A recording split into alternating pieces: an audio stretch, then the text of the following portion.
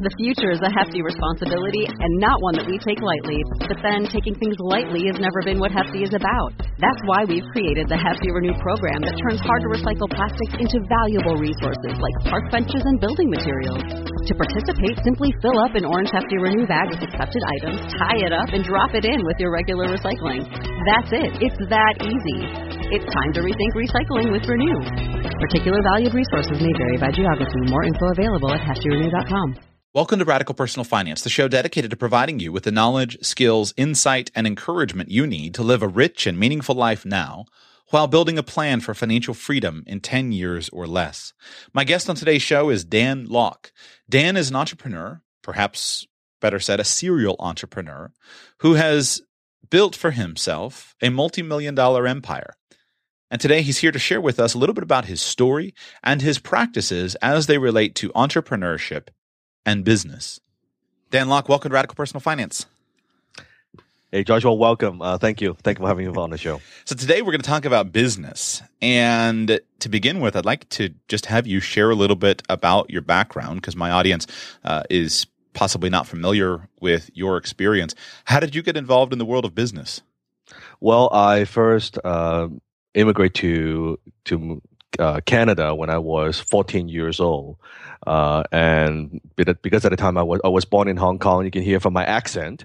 And my mom and dad got divorced when I was 16 years old, and I was the only child in my family. So in the beginning, when I was going to school, my father was sending my mom and I a little bit of money, and then unfortunately my dad went bankrupt in Hong Kong. So then I had to kind of man up and stop being a boy and take care of my mom. And at the time, I never thought about money as that important, because our life was pretty, I would say, kind of middle-class family. When I was growing up in Hong Kong, we lived in a decent home, and growing up, I've always had people taking care of me. We had a maid. And then most people, they might have big dreams and big goals. But with me, I kind of got into business because I had no choice. I wanted to take care of my mom, and I was making minimum wage at the time, working as a grocery bagger in a local supermarket. So I got into business because I wanted to have more choices. I wanted to make more money. And at the time, I had a dream of buying my mom a home. And that's kind of how I got into it. And the funny thing is, money never interested me that much when I was growing up. So you live in Vancouver, right? Yes, I live in Vancouver. Yes, yeah, I'm obsessed on a personal note. I am obsessed with Shui Long Bao, the Shanghai dumplings. Oh, love it. I just had it like 3 days ago. Okay, good. So last time I was in Vancouver, I specifically, I forget the name of the restaurant right now. It's in my notes, but there's a restaurant in Hong Kong that is, what they're known for the Shui Long Bao. And every time I go to Hong Kong, like, that is the first stop I go, try to eat there as many times as possible. You eat it with the meat, or do you eat it with the crab flavor? With the pork. The pork ones. Just the pork. Mm-hmm. Cool. Just the pork.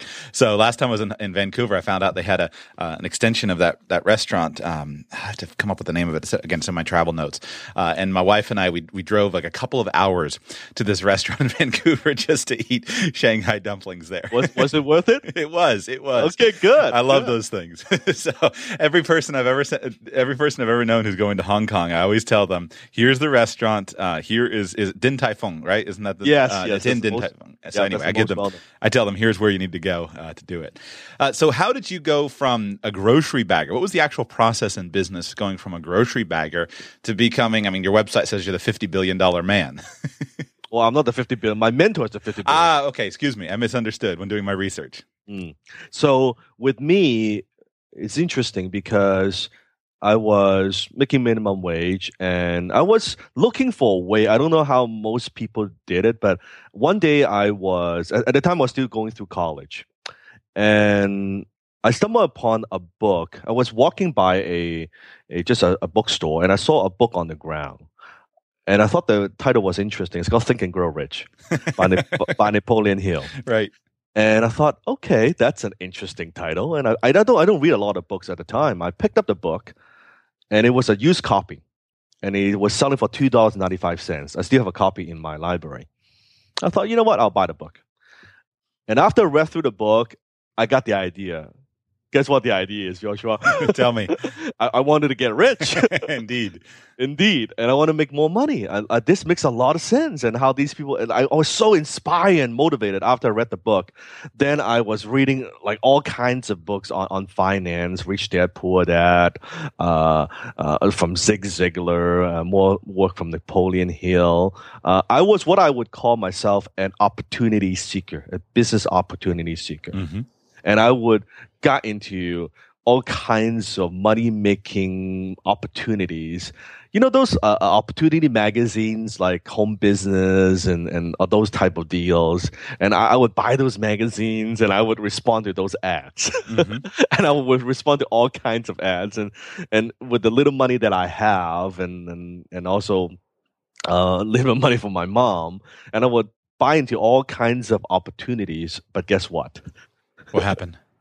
Didn't make a dime. Ooh, that was going to be my next question. It didn't make a dime. It did not make a. I did not make a dime, and I was curious. But one day, I had this aha moment. You know what? I'm not making a dime buying this crap, but the people selling this crap, maybe they're making money. Mm-hmm.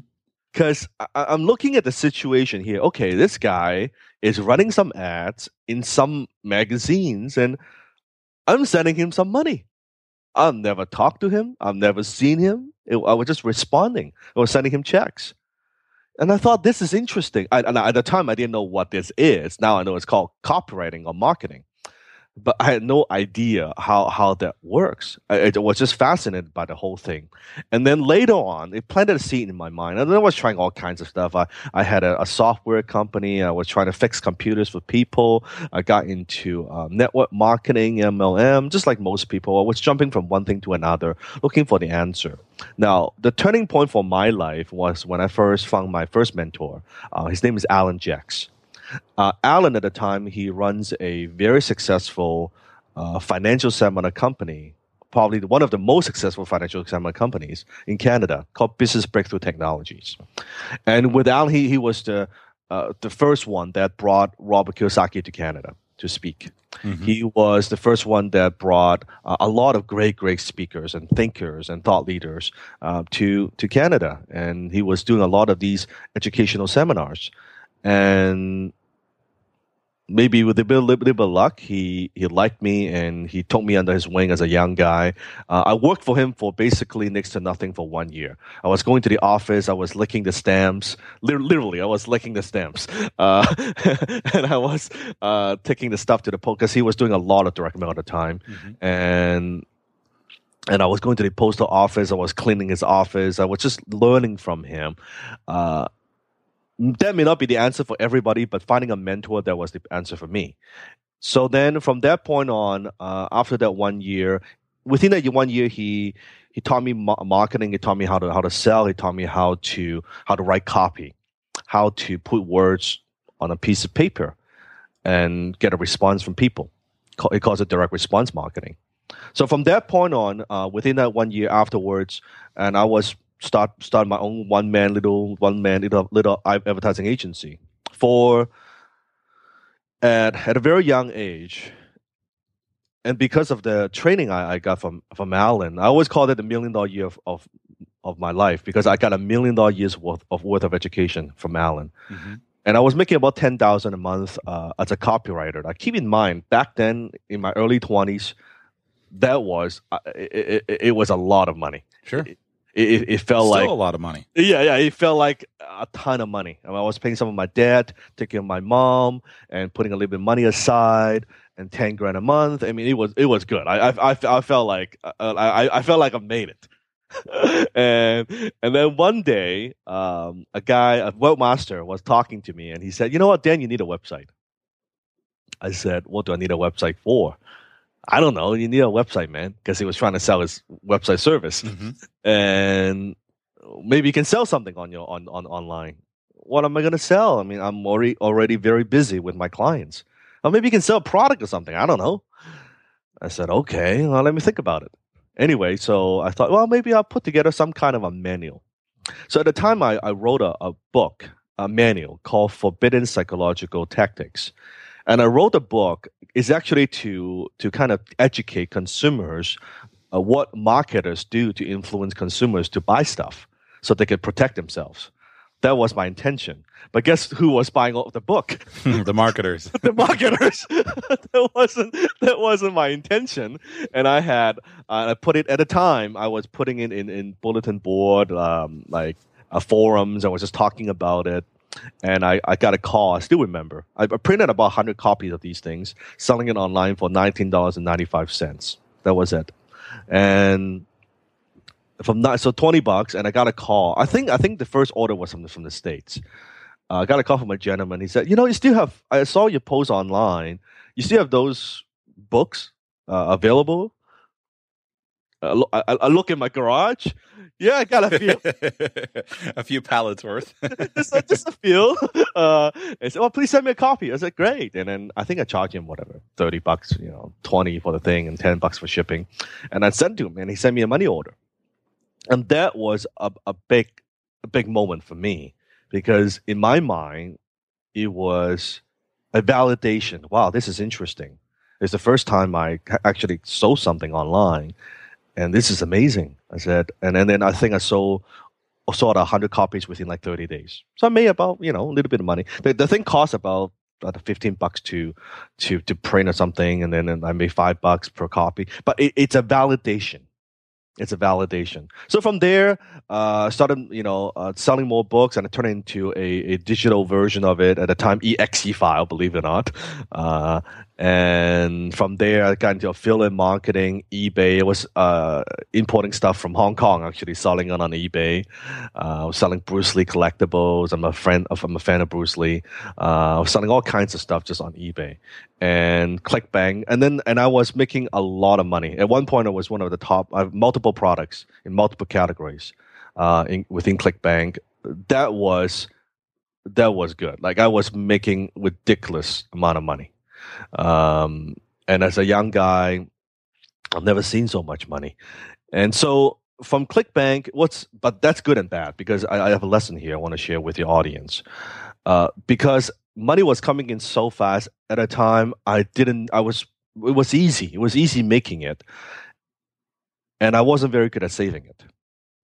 So I would, let's say, go out for a drink with a bunch of friends. You could call them friends. And we would drop like $2-3 grand on a night. Mm-hmm. And I don't even freaking drink. Everyone else had a good time, though. Yeah, everybody else had a good time. Like, what is this? And I went through a period of time like that. I was so naive. I was not very mature. I was trying to buy friendship or love or whatever something was a void within me. Probably because when I was growing up, I got beat up. I didn't have a whole lot of friends. So when I become successful, I thought that's what it takes to have friends. Of course, as you know, those are not true friends. Mm-hmm. And through that period of time, and I made it, and then just blew all this money, and I thought this is not so good. This is not so good either. And basically, long story short, I hit millionaire status by the age of 27. And multi-millionaire status by the age of 30. And throughout that period of time, there's some ups and downs. We could go into that if you want. I'm 34 at the moment. But it's the last 3-4 years I've had some big, you would say, aha moments, some revelations of what actually money, business, or success is about. Tell me more. Tell me more of what you've learned. I think the first 10 years in my business career, from my own perspective. Okay, put it this way. My first goal when I was online, was marketing online. My whole focus was to make enough money, have enough, because I was brainwashed by a lot of gurus talking about, you'll make enough passive income so that you could retire, right? And so you don't have to work. That was what I thought, when my passive income exceeds my expense, I'm done. Bad idea. That's one thing I've learned. I've learned that my passive income is a myth. I've learned that the whole why people get into internet marketing or internet business, why most of them fail because of the wrong expectation. Let me give you an example. Let's say when people talk about passive income, most people associate passive income with no effort. It means quick. It means easy. Well, Joshua, let me ask you a question. If someone was to say to you, you know what? I want to be fit. I want to be healthy. I just want some passive health. Hey, I want that. If you could sell that to me, I'd probably pull out my credit card. Who knows? I want some passive exercise here, man. You're like, dude, what are you talking about? I'll answer. I'll prove your point for you. You see that machine that is sold? It's a very high dollar direct marketing machine. It's sold, I don't know, but back of Popular Science. It's always a 1-page ad, and it's this weird looking thing that has all these arms, and the marketing copy is amazing on it about how it's been perfectly invented, and it gives you a total body workout in I don't know, 15 minutes, 10 minutes, something like that. But the machine is thousands. I can't remember exactly. I'll just guess $10,000. That ad has been running in the back of Popular Science and many other magazines for as long as I can remember reading magazines. And it just proves to me that, copywriters don't keep things going that aren't working. People are desperate for that solution, that $10,000 solution where they can get a full body workout in no time, passive health and passive exercise. I know exactly the ad you're talking about. I think it's also endorsed by Tony Robbins or something like that. It could be. Could be. Yeah, I know the ad. So exactly. It's like also in relationship. It's like, hey, what if I tell my wife, hey, honey, you know what? From now on, we're just gonna have passive sex. Right. You're gonna do all the work, and I'm just gonna lay there like a dead fish. Doesn't work very well. Well, just how passionate would our relationship be, right? It's not how it works. But somehow, when it comes to business or money, because it sells. I mean, it's like the 4-hour work week. I mean, I like Tim. Don't get me wrong. Right. But it's people think, oh yeah, because the concept of passive income is so dangerous. Because when you think, most people associate with no work, but the fundamental question when it comes to passive income, when people start a business, is what could I get away with? It starts off with a question. Well, you know what? How can I have minimum input, yet I have maximum output? Well, that's not how life works. It's just not how life works. So it's very, very, very dangerous.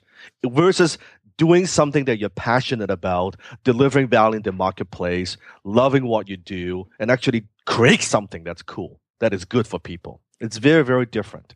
Versus, I notice a lot of internet marketers, Joshua, you know that, they sell whatever products. They don't give a shit about those products. Mm-hmm. It's just I just want to make some money. And in some cases, you could make some money, but not the big money that you want, for sure. And usually those success, from my experience, don't last. So you have a digital product you're selling, you don't give a damn. After, 6 months, a year, it stops selling, or Google AdWords ad cost goes up, your affiliate stops promoting, whatever it is. And then stops working. Versus with what you do, you're very passionate about educating people on finance, about educating people on financial freedom. So explain to me how you actually came to these realizations, because you've skirted around all these businesses. I've been around the edges of them as well, but you've skirted around these very let me choose the word carefully. You've skirted around these questionable businesses and questionable just call them what is, like scams and all that crap. Yeah, I mean, right. I admit it. And it's not that there's not some. It's always challenging, because it's not that there's some people who can't come out better, but there's a whole lot of as yourself. There's a whole lot of empty checkbooks in the rearview mirror when you were buying get rich quick opportunities. Yes. So what was the actual process to where you realized this? Did you have a failure? Did you have success? Like, what was the transformation, and what do you do differently now versus what you were doing 10 years ago? Great question. So I think the big realization was when I was buying all this stuff and it didn't work, and I was looking for something outside of myself just fix my finance. And I think a lot of us go through the same journey that we get rich quick or we got involved with whatever opportunities because we wanted to do something. We want it quick versus focusing on skills. Because look, I was trying about all kinds of opportunities until I found my mentor. What my mentor gave me was not the opportunity. What he gave me was skills. And what I've learned is it's skills that makes you money. At the end of the day, it's skills that makes you money. It's not your idea. I mean, because I run one of the largest entrepreneurs group in Vancouver called Vancouver Entrepreneurs Group with 1,400 members. And every time I do a meeting, that people would come up to me and say, Dan, I've got a great business idea. I said, so what? It doesn't mean anything. Tell me what you want to do. I want to be in the junk removal business. I want to be the hamburger business. I want to be in the restaurant business. I want to sell whatever. I want to be the digital marketing business. Well, you know what? Whatever idea that you have, it's not that unique most of the time.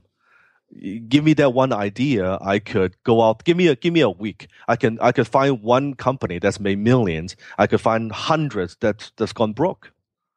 So then in business, what I've learned, it's not what you do, it's how you do it. So it's your execution, it's your strategy, it's your implementation. So then I've learned that, you know what, the more skills I have, the skill sets that can provide value in the marketplace, more skills, those skills I have, the higher level my skills are, the more money I make. And that's when I made a change of, instead of focusing on what's the next opportunity of lifetime, just focusing on getting to work and improving myself. Learning how to market, learning how to sell, learning how to negotiate, learning how to invest, learning how to do deals, learning how to raise capital, et cetera, et cetera, et cetera. And so back then, it's funny, because funny now, everybody talks to me like, oh, Dan, now everything you turn, turns into gold. And I say to them, my friend, you should watch me back then when everything I touch turns to shit. Mm-hmm. What's the difference? It's the difference is who I am today and the knowledge, the business acumen and skills that I have. That's the difference. Expand on the list of skills. You just mentioned things like marketing, et cetera. What are the skills that lead to an entrepreneur what are the skills that lead to somebody being able to build wealth? I would say it boils down to communication. If you think about it, let's say the ability to sell. If you know how to sell, you probably you will never starve. You can make good money doing whatever in whatever industries. The ability to sell, the one-on-one or one-to-many, the ability to communicate as in one-on-one or two groups, like public speaking. That's why I encourage people to join Toastmasters, because I joined Toastmasters and that completely changed my life. Such as how to market, of course, how to do marketing, how to attract customers, and how to lead a team, which is also a form of communication. You're communicating, you're motivating your team, your employees, right? How to hire, how to do deals, and then how to raise capital as an entrepreneur. But all those things, if you think about it, boils down to communication. Did you consciously build the skills, or did you recognize just one day, oh, these skills have been built? Was this an intentional and proactive approach, or did it wind up not just intentional, not even proactive? I was obsessed. You look at athletes, look at world champions, anyone who compete at Olympics. Do you think they just kind of practice a little bit, or you think they practice every damn day? Every day. Every day to compete at that stage, at a world stage like that, with a lot of other very talented athletes. Well, in business, it's the same. And that's why I tell people, I don't watch sports. I'm in Canada, I'm in Vancouver. I don't watch hockey. I don't follow any sports. I tell people, I don't need to watch sports, my friend. I'm playing the most competitive sport on the planet called business. It's 24/7. 365, and every day somebody trying to kick your ass and grab your market share and take customers from you. Mm-hmm. I'm already playing the most competitive sport. Now, so somehow people can think, well, if I want to compete in Olympics, I got to practice every day. I got to hone my skills. I got to work. But in business, that's not how people think. People read a book. such as Think and Grow Rich or whatever, Rich Dad Poor Dad. And after 3 months, they get inspired and they go, and you know what? If I don't quit my job and I'm not financially free within 1 year, I'm a failure. Where does that come from? Right. You don't say, you know what? I'm going to compete in swimming. Well, I practice. I go to the pool, maybe swimming pool once a week, part time. And if I don't win the gold medal, I'm a failure. It's not how it works. So so constantly, I'm working on my skills, even today. Learning those skill sets, that never stops. It's interesting how, unfortunately, it seems like this is just my observation. This is the primary differentiator between people who seem to experience success, especially financial success, versus those who don't. You talk about writing this book about psychological ways to defend yourself, or trying to think of it, forbidden psychological tactics. Yes.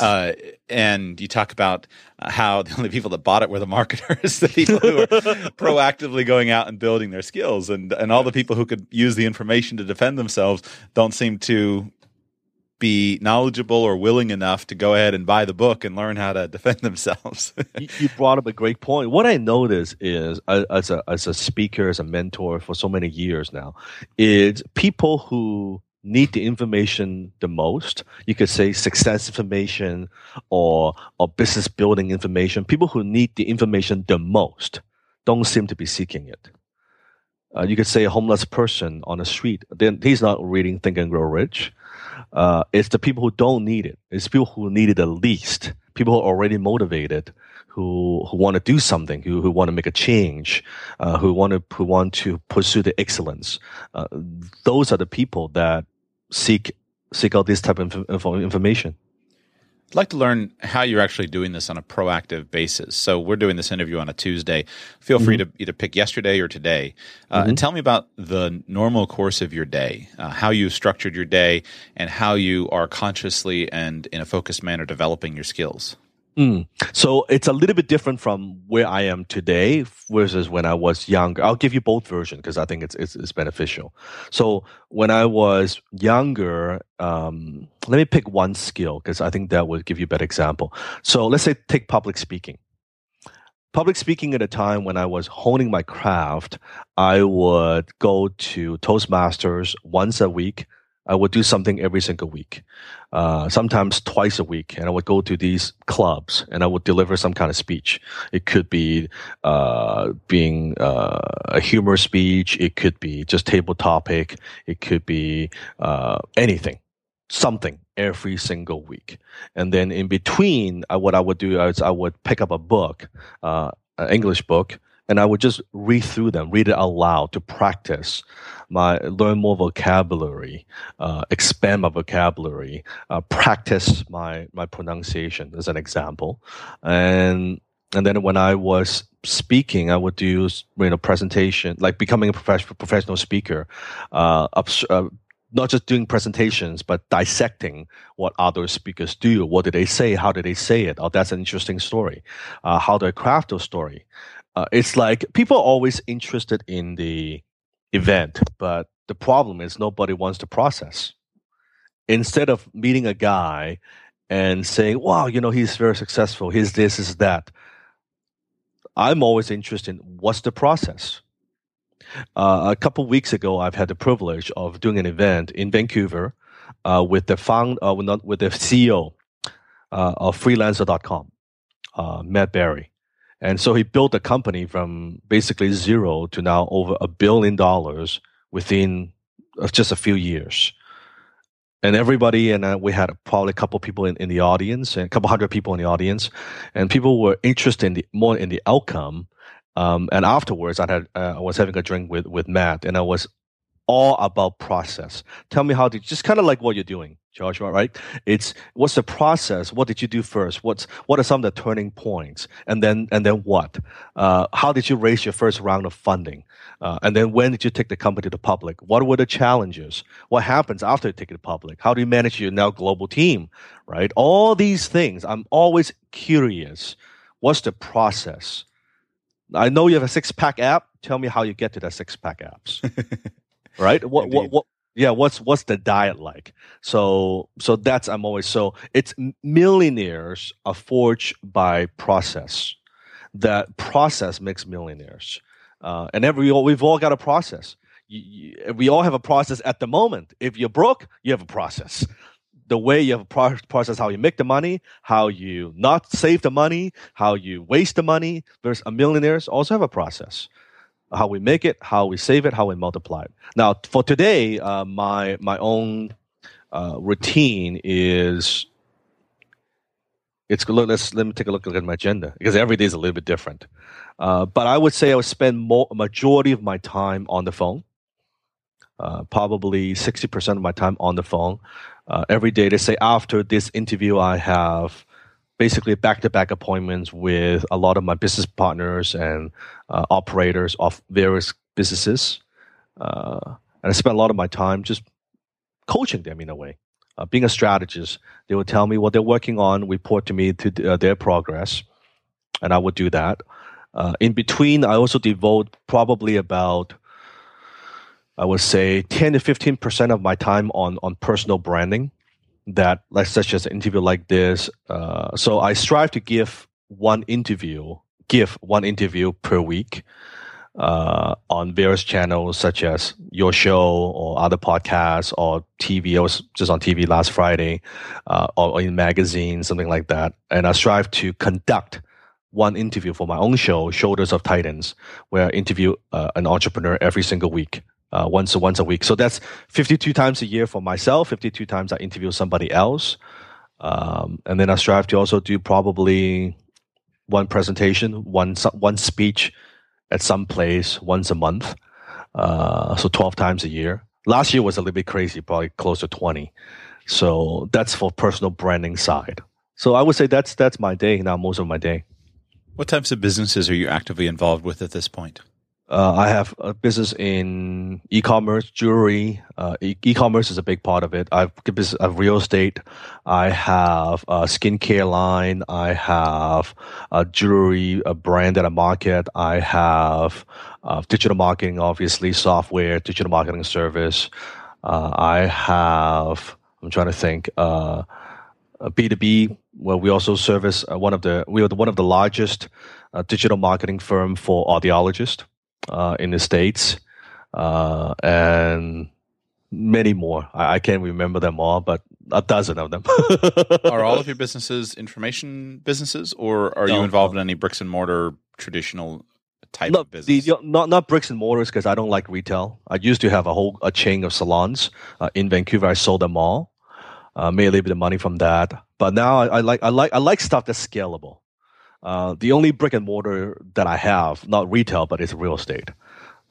So my concept is quite simple. I teach a concept actually called Wealth Triangle. If you're interested, I can get into a little bit. Please. So Wealth Triangles, what I teach is for anyone who was interested in the path of financial freedom or financial independence, the journey that I went through.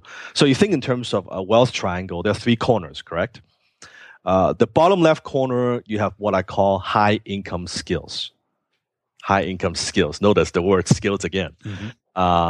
I define high income skills are any skills that could make you $100,000 or more per year. $100,000 or more per year. That's the very first step. So it could be at the time, my high income skill was copywriting. Then I developed other high income skills such as public speaking, such as consulting, such as being a seminar promoter. So those type of businesses. So skills. Then once you have the skills, so you have income. Now, when you're making, for people, that's what I noticed. When you're making more than, let's say around 10 grand a month, let's say 120K a year. For most people, you're pretty comfortable. Unless, you just blow the money. But for most people, you're pretty comfortable. I mean, you're paying the bills. You've got a home, you've got a car, you're taken care of, you're stable, right? So from that place, then you can go to level 2, which is the top corner, what I call scalable business. Not passive income business, scalable business. something that's scalable. It could be internet business, could be e-commerce business, it could be any businesses, but scalable business, something can scale up. So what that does is scalable business provides you with cash flow. What most people, how they make the mistake is they want to jump into scalable business, but they have no skills. They have no business skills whatsoever. They say, I want to start a business. And that's why most businesses fail in the first 5 years. So once you have that provides you with cash flow. So high income skills provide you with income. Scalable business provides you with cash flow. Once you make a lot of money, you have good cash flow coming in from your business. Now you can go to the third corner is what I call high return investments. And there are many, many types of investments, different from everybody. My thing is real estate, but it could be other things for other people. That builds your net worth. It gives you a little bit of cash flow, of course, but I make way more money from my business than my real estate. So it's cash flow, it's appreciation, it's tax advantage. So from there, then all that you builds your net worth. And then you take some of that money, you go back and invest in your skills. So you can see how it's a very positive cycle. It goes into a cycle like that. More skills, more money, put into your business, grow the business, make more cash flow, put into some kind of investments. And investment builds your net worth. You get a good return from it. And it goes into like that. So that's the path I teach people. And anyone that I meet, I can very quickly tell them, hey, you know what? You're thinking of buying. That's how people get into trouble. They read a book and they go buy. I have a friend of mine who read I forgot which book, some real estate book. He's working at a job, making $2-3 grand a month, and he went out there, I bought 3 properties, nothing down. Okay, and then one property he couldn't find a tenant for 3 months. One property, the plumbing stopped working and cost him a whole bunch of money. Had to foreclose. The banks foreclosed all 3 properties. And he was bankrupt. Did he not have any money? The reason was he didn't have any money saved before he bought the properties? He had no money. Right. Okay. He just read a book. Thought it was a good idea. Get rich quick. Right. Nothing down. What could be so bad about it? Just put it on a credit card, right? and so, but because he doesn't have high income skills and he doesn't have scalable businesses. How would you advise somebody who is not currently participating in any of those 3 categories? They're not earning $10,000 a month. They're earning, say, median income $50,000 a year. So let's call it $4,000 a month. They don't have a business. They're working as an employee, and they don't have any high return investments other than possibly the money that's in their 401k. They got $20,000 in a 401k. Would you advise somebody to walk through that triangle in order? Yes. Why? Yes, absolutely. Because when it's unlike what most people talk about, that they have such a negative feeling towards having a job, like, if you have an employee, you're so bad, and you have to be, you quit your job and jump into entrepreneurship. I'm an advocate for entrepreneurship, but I don't advise people to do that because business is tough. Business is very tough.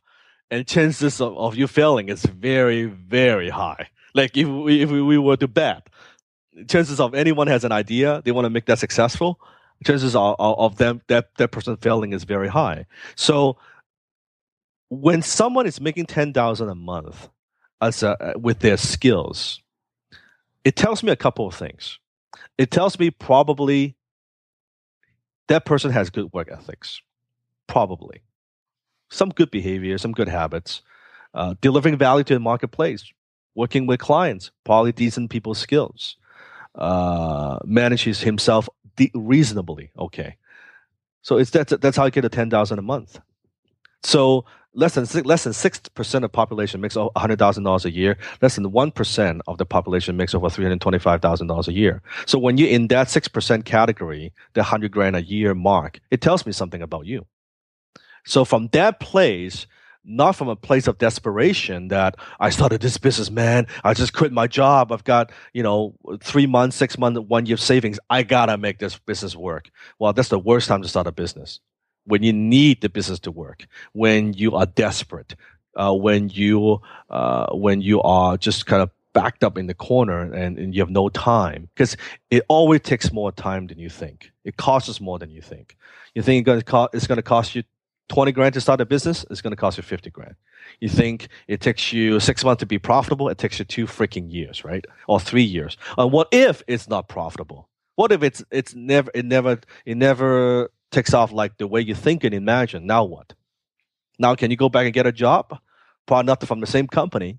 You put yourself in a very bad situation, financially speaking. So high income skills, absolutely. So for someone making $4,000 a month, I would start what I call a side hustle, some kind of not business, some kind of a gig you could do on the side, using your skills, using your knowledge, using your expertise, something. I mean, I have students who are making that kind of money, let's say through search engine optimization, through digital marketing. As a copywriter, I have another guy who comes to my group who makes 10 grand a month as a ballroom dancer, instructor. Awesome. Like there's so many ways you can do it, and that's completely fine. And then take that money and then you start a business. How many hours a week do you work? Now, I would say I'm not even counting. But I would say every day at least 10 hours a day. Do you take a day off a week or 2 days off a week, or do you work 7 days a week? No, I probably work 6 days a week. Do you have children? No, not yet. I just got married last year. Congratulations. Thank you. Do you think that life cycle has something to do with this? Like, meaning that you've worked very hard in your 20s as a single man, so you had a little bit more flexibility over your time. What do you tell to people who are in a different situation? They say, hey, man, that sounds great, Dan. I'd like to be able to do those things, but man, look, I got 2 kids, I got a mortgage. How would you advise someone to think through that situation? I would say don't use your kids as an excuse not to do this. Use your kids as a reason why you want to do this. And it's not just, I was single, I was this and that. I sacrifice a lot. I pay the price. It's always pay price. There's one thing I learned from my mentor is pay price to action. That you, going through college, I didn't party. I was working. I didn't take vacations. I was working. When all my friends are out there drinking, partying, I was working. But look where they are today. I mean, some of them, struggling, couldn't get a job, and all these things. So I paid the price. I did what most people weren't willing to do. So people talk about there's a quote: entrepreneurs doing what people don't want to do for a few years, so you can do what you want to do for the rest of your life. And so it's not. Don't use that as an excuse. And I work harder today than I was many years ago because I still work very hard. I love what I do. And that's why I don't believe in the concept of retirement. I retired at the age of 27. I was sitting on the beach for 2 months, bored out of my mind. That's not what life is about. You think in terms of the people at some of the most wealthiest, most successful people. Let's say the Forbes 500, Warren Buffett, the Bill Gates, all of them.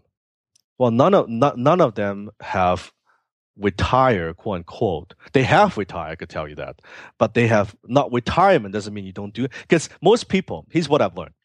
Most people don't actually want to retire and do nothing.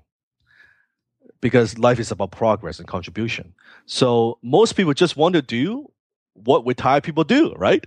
They want to be able to take that vacation. They want to have the choices. They want to buy whatever they want. That's retirement. Well, the wealthiest and most successful people on the planet, they have retired. They have retired in their companies.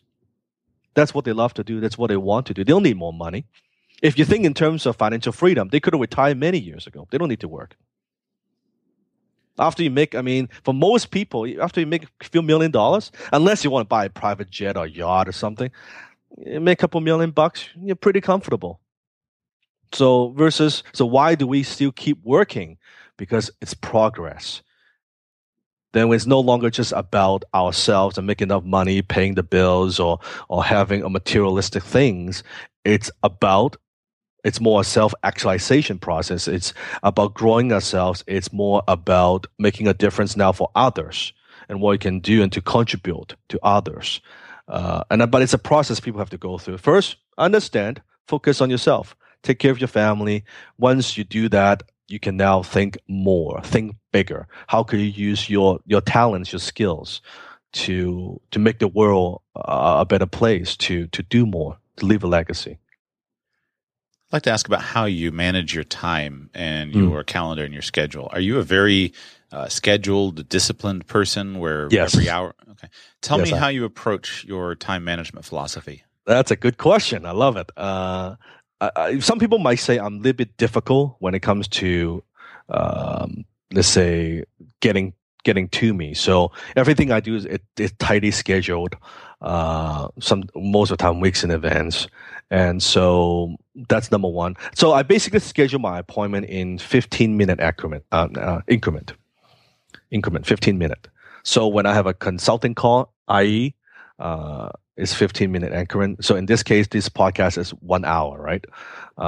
If I have a call with my business partners, usually it's about 30 minutes or so. If it's another podcast interview, it could be 30 minutes. So tightly scheduled. And almost 99% of the time, I don't take any unscheduled incoming calls. I just don't do that. So my phone is actually unplugged most of the time, unless I have an appointment. So I don't get a lot of interruptions. I think that's the key. Work without distractions and interruptions. Not someone calls you, and sometimes people are shocked. They're in a meeting with me. Sometimes when I do something, when I'm there the whole day, I never answers my cell phone. I just don't, because I want to be 100% focused. So that's just the way I do it. I also do time blocking. So I block out my time to do my thing. So in the morning, so before this call, I had like a morning ritual. I do yoga. I do an exercise, what I call attitude of gratitude, focus on what I'm grateful for. It takes about 10, 15 minutes to do. And then I would plan out kind of a little bit my day. What are the 6 major things I want to accomplish? And I do a little bit of thinking time, just thinking time. So I always devote a little bit of time in the morning just to think. And I do that pretty much every day. So that's how it's very simple. Time blocking, make people know that, and train people how to respect your time, and be obvious about it. And people would know. Like my friend would not call me and say, "Hey, Dan, can you help me move my house?" Not because I'm financially well off. They just know I don't do that kind of stuff. You want to talk business? You want to talk life? You want to dig deep? Let's go. Moving, not my thing. Who have been the 3 most influential people in your life? Good question. So the first one, definitely, it's my mom. Okay, it's definitely my mom, because my mom she gave up a lot for me, to taking care of me for many years. So my mom is like an angel. She's one of those person that she can make friends wherever she goes. Like she's friends with people at the supermarket. She's friends with the waitress. She's friends with everybody. I don't know how she does it. I still don't know how she does it. She just has so many friends, and people love her, adore her. Just incredible. So my mom would be the first one. I learned a lot from her. Second one would be my first mentor, Alan Jacks. He taught me marketing, copywriting, taught me how, human psychology, how all that works. So I would say, and Alan actually gave me the name. My name at the time was actually Daniel. That was my name, Daniel Locke. And one day I was sitting in his car and we were driving, and he said, "You know what? You should make your name shorter. Make it Dan. Just Dan Locke. Has more punch." I said, "Okay." I know, and I have to say it works out pretty well. So I thank him for that. The third one, obviously, that's my second mentor. His name is Dan Pena, and that's what you saw on the website, the $50 billion man. The $50 came from that he has created value and equity for himself, which he turned a company from $800 to $450 million in the oil industry. And also for his students, his mentees. A lot of them are very, very successful, high-end, executive CEOs. So I would say Dan Pena, he changed my life, definitely. You've obviously consumed a lot of personal development, literature, advice, input over the years. Yes. starting with, I mean, he wasn't the granddaddy. Wasn't original with the ideas, but he's well known as the granddaddy of personal development of Napoleon Hill. Which of that type of input has been the most meaningful to you? Whose teachings, whose resources, courses, etc.? It's like the question people ask me all the time that, what's the one book you recommend? And I always reply, all of them. Because the books that you don't read don't help. And I don't know your situation, your circumstances enough to know which book is helpful for you. I have over 2,000 books in my library. I've got 5,000 books on Kindle. I still read about 1 or 2 books per week. And when I'm driving, it's Audible, it's MP3s, it's podcasts. Brian Tracy, Zig Ziglar, all of them. I like all of them. I don't want to pinpoint and say, because I learned something from all of them, even the bad ones. So you're jumping right into the question, and I wholeheartedly agree with you in that. I simply look when I consume content. I'm looking for one idea idea that can be implemented, and you'll find them in the most unique places you never thought you'd find it. You can always get one good idea out of a bad conference. You can find one thing worth hearing from a bad business meeting. You can always, if you make a note of it and you're looking for one idea, you'll always find it. But my next question was, as a wide consumer, whose advice or input did you at the time say, man, this is awesome, and now from a more mature perspective, you look and say, didn't really help me that much? That is a good question. So at the time I read it, it was awesome. And then now looking back, didn't help me that much.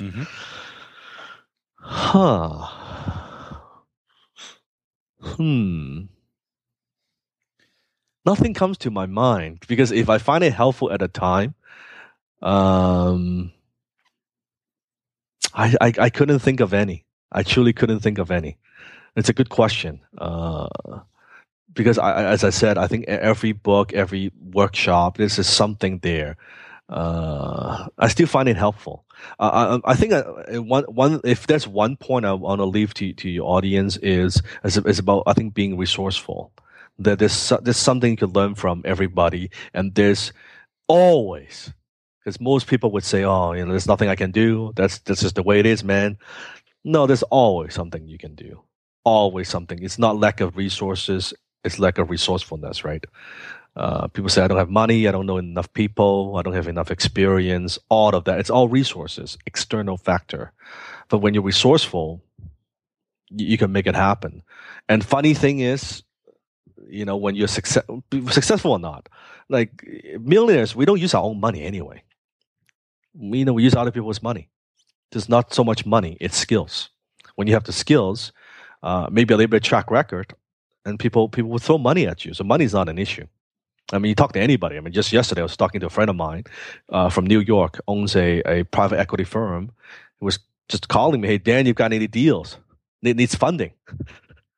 There's more money chasing fewer deals nowadays.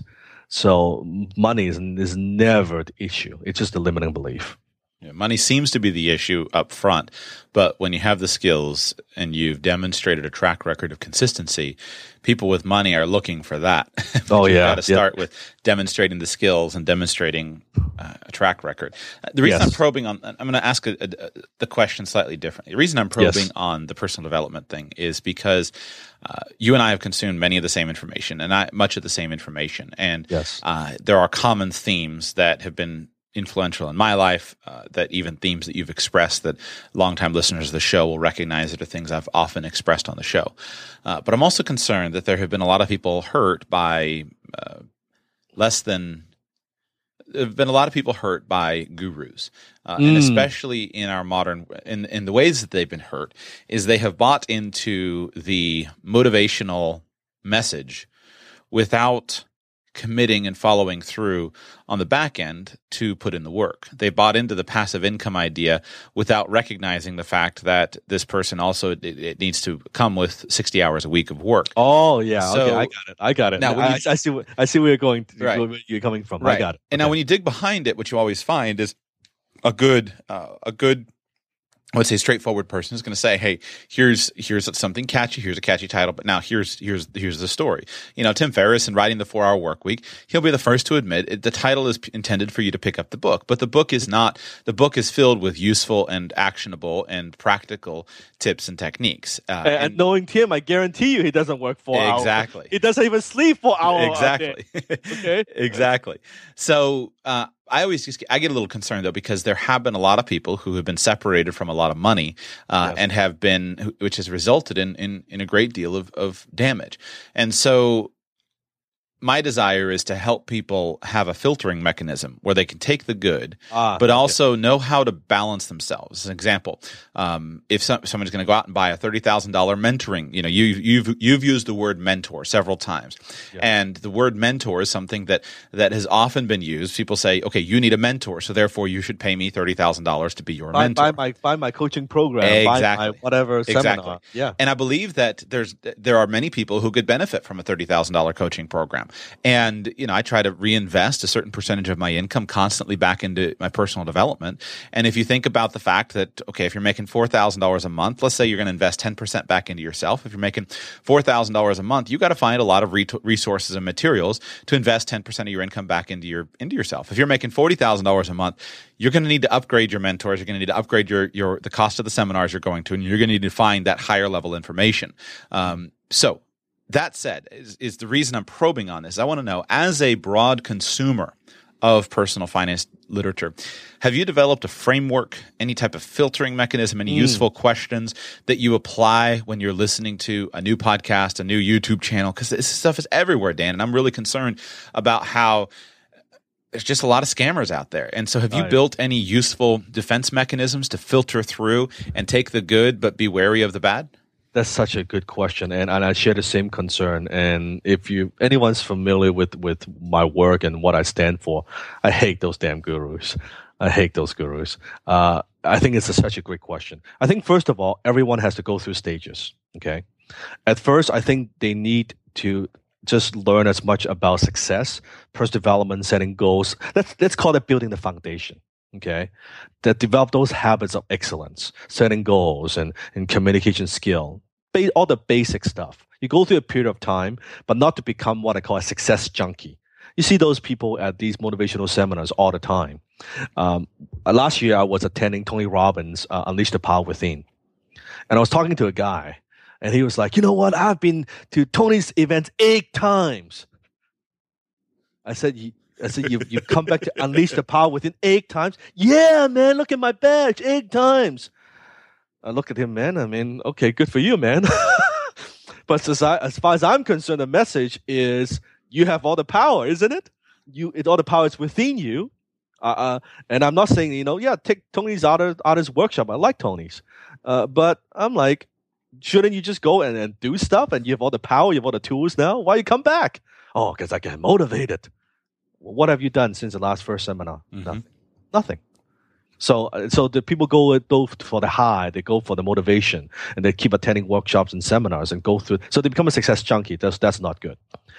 It's very simple. So first, go through that period of time where, yes, study the Brian Tracy, study the Zig Ziglar, study the Napoleon Hill, all the Nightingale Conant stuff. Study all of that for a couple of years. I think it's a good thing because most people, we need to get our head screwed on straight. Let's put it that way. Right? Go through that. Once you are, you know what? I am very positive. I think positively. I have some of these. You need to have a good, solid foundation. Okay. Then I think you need to develop what I call, again, skills and business acumen. The filter is actually, Joshua, is very simple. When you want to look for a mentor or buy the thing or the program or this and that, just look, have they been there and done that? Are they still doing it? Consider the source. So if a guy is selling your coaching program, whatever, and most of the coaches, quite frankly, they're broke. And they're teaching you how to improve your business. Most business coaches are broke. Most prosperity, gurus have no prosperity. A person know a lot of them. Yet they're teaching you this stuff, and that shows you. So it's very simple. You ask the question, okay, so you're gonna sell me your whatever program, coaching program. What have you done? And you notice most of them, they're running some kind of program, they're reading some kind of scripts from Utah, maybe, some kind of coaching floor. And there's a huge business to be done in those cities, scams. And you look at that eliminates 99% of people you learn from. Yeah. And that's when I found my mentor, Dan Pena. You know what? Dan is a guy who's been there and done that, still does it. Made $450 million during the oil crisis. You know what? That's a guy I want to learn from. So I just look for mentors who's been there and done that. It's very simple. It saves you a lot of time and a hassle. That's the only filter you need. Right. Agreed. Yeah, like you go to, it's like a lot of, like, you're going to buy real estate and the guy's teaching you how to buy real estate. Well, how many properties does he own right now? Not 10 years ago, right now. So here's my rebuttal, and I'll give you my rebuttal, and feel free to disagree with me, but I'm interested to know. I don't like that as being the standard filter, because sometimes for somebody to be a great coach, they don't necessarily have to be the world's greatest expert. And so, I mean, the classic example would be Tiger Woods' coach is not as good of a golfer as Tiger Woods is, but he's a world-class coach. Now, that could be applied to other areas. And so, for example, with Radical Personal Finance, I have made very clear from the beginning that I am not teaching this show from the perspective of – I'm not teaching this material and saying, look, I'm a multimillionaire. I was financially independent at 30, because I wasn't. What I can identify, however, is many of the mistakes that I made, and I can identify clearly where I went wrong, and I know exactly what I'm doing. And so I can present the concept and the materials in a way where I demonstrate, here's what I'm doing, here's what works. I can share with you the knowledge that I have gained, and I believe I can make things a little bit more accessible simply due to the fact that I am still going through the process myself. Now, my money has to be where my mouth is. I cannot, if I were somehow disingenuous and trying to portray myself as something that I'm not, or if I were trying to say, if I weren't able to back up and say, here's the concept and leave the audience free to consider it, I would consider that a problem. But I don't. I'm not trying to portray myself in any way that I'm not. But I don't believe that simply because I'm not yet financially independent, I don't believe that disqualifies me from providing useful information for how to do it. I am a subject matter expert. I'm a student of it. I've gone the expert route, and I can actually identify things. And I'll tell you, this was going to be my last question as we wrap up here, was related to your podcast. You're doing this podcast called Shoulders of Titans. Yes. And the tagline, Conversations with Today's Most Inspiring and Successful Entrepreneurs. And I'll tell you, one of the things that I focus on, and I'm interested in your concept, but I often don't find the message of people who have been incredibly productive with income, who have reached the top of their businesses, people who have built it and who've done it. I don't find that their message often resonates with me or with other people because they have forgotten about some of the difficult years. It's funny. So my wife and I, we have 2 young children, and I often talk with my parents about parenting. And in fact, my dad and I actually do a podcast on parenting. And I always chuckle because my mom, I love her dearly. She's a wonderful lady, but she has completely forgotten, it seems like, what it's like to work with babies. And the human mind has an ability, it seems, to and that's probably too strong. She knows how to work with babies. She can take care of a baby, but she's blocked out a lot of the challenges that she faced because that just is not relevant to her anymore. And so when you make a statement like turn your phone off and don't answer the phone, somebody who's in the stage where their job requires them to answer the phone, that type of advice doesn't necessarily resonate, and they don't know how to go from here to there. And so I often find it difficult to gain from. It's difficult. In real estate, it's very difficult. I can't gain from somebody who's running. I can learn a little bit, but it's hard for me to relate to somebody who has a portfolio of 500 properties. Sometimes it's a little easier to relate to the portfolio of the guy who has 5 properties. Now, in the future, I'll be able to relate to the person with 500 properties. But today, I can't, because I'm still figuring out how do I get my 5 to go. So do you get my point? I don't love that as a standard, because under that standard, I should always be talking to the person who's way down the road. But often the person who's way down the road, they're in a different mindset. They've experienced something different. So someday I may be where they are, and I may be able to gain from them. But sometimes, I think the very best person to teach first grade is a second grader. Not necessarily the teacher who has a PhD. It's a second grader who's learned the first grade material and who can convey that effectively. Now, we need the person with the PhD because the second grader's going somewhere.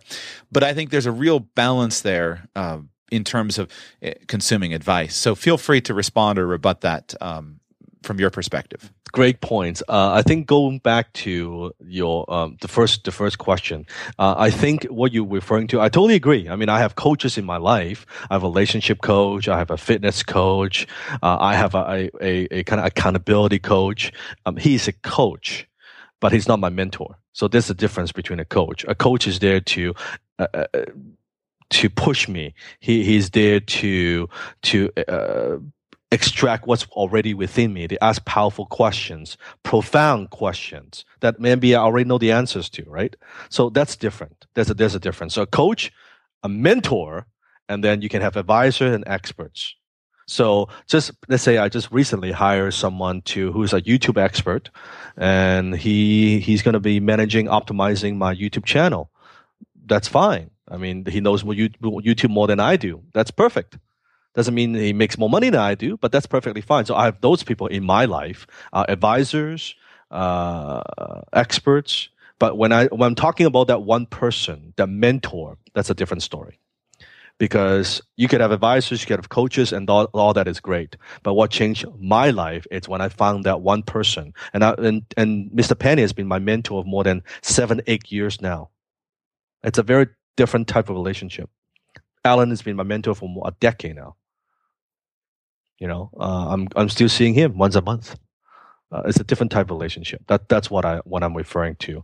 Now, going back to the second part of your the discussion, I absolutely agree. I absolutely agree with everything you said. Actually, that I think you made a great point. You were saying, well, give me the last question again.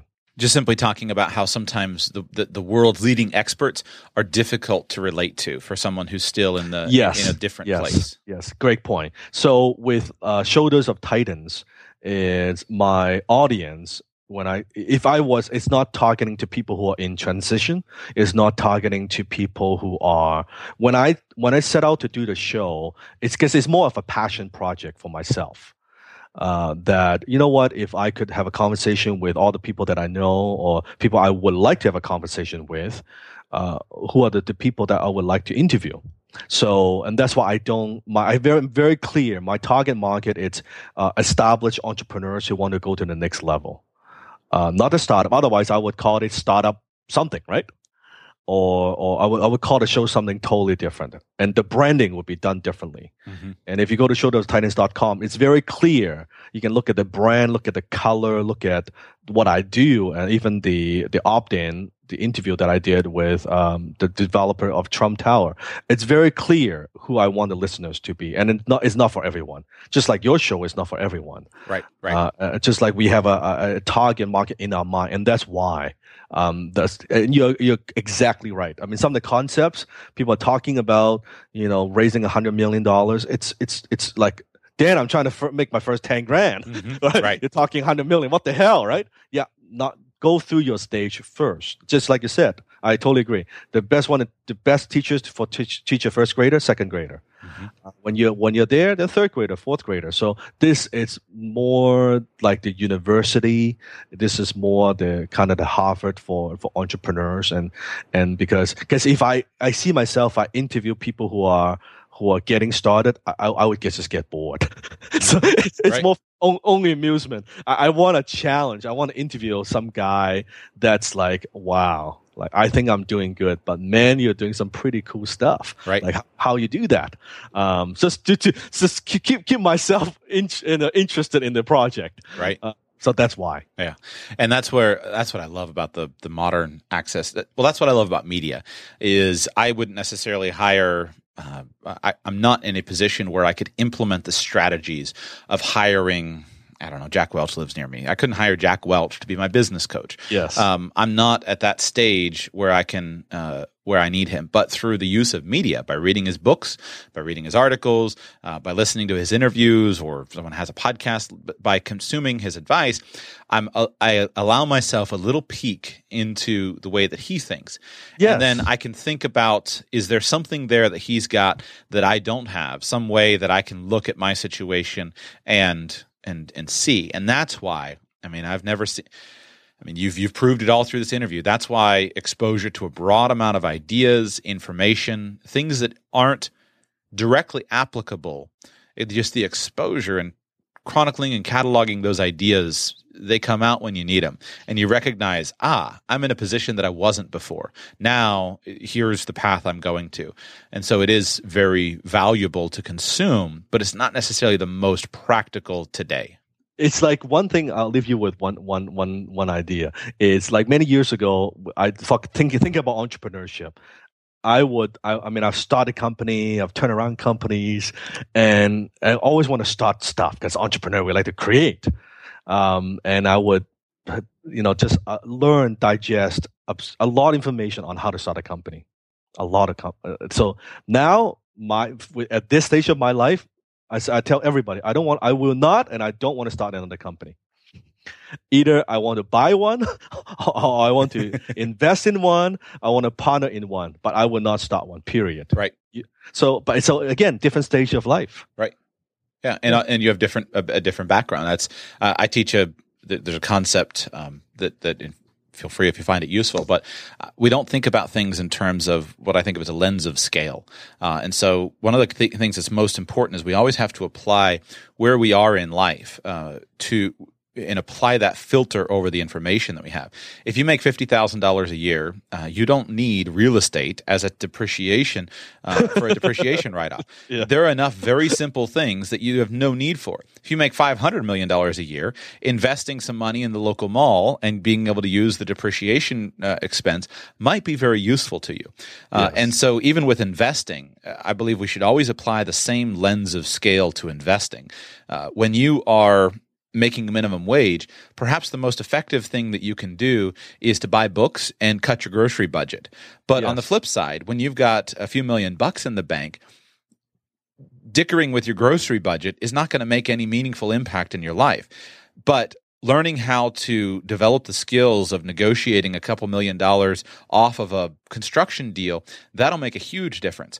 So ignore the grocery budget and focus on the coaching from a world-class negotiator so that you can learn how to invest more effectively. And when you've got a couple $1,000,000, you don't want to be going down and doing a startup where you're competing with every other punk 20-year-old young man or woman.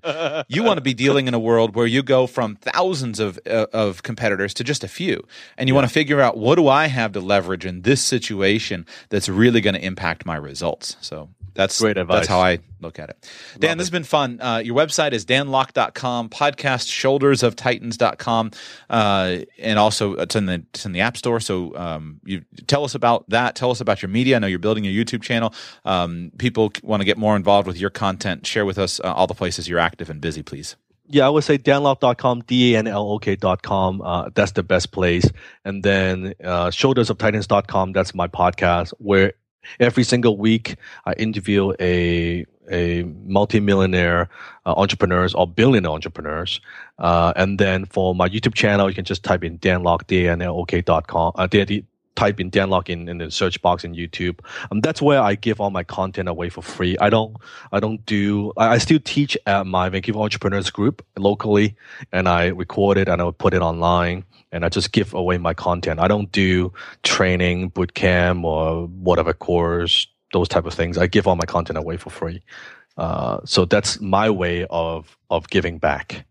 I don't. It's the other day I get an email from a subscriber and say, hey, Dan, how come you don't send us emails? I said, I don't have nothing to I don't have nothing to sell. I don't have nothing. I mean, there's a buffet, all you can eat. You want to watch the video, you want to listen to podcasts. I feel kind of bad because I should follow up a little bit more and encourage them to watch certain video, but I don't even do that. So yeah, so those would be the best channel. That's great, man. Thanks so much for coming on the show. You're welcome. It was fun.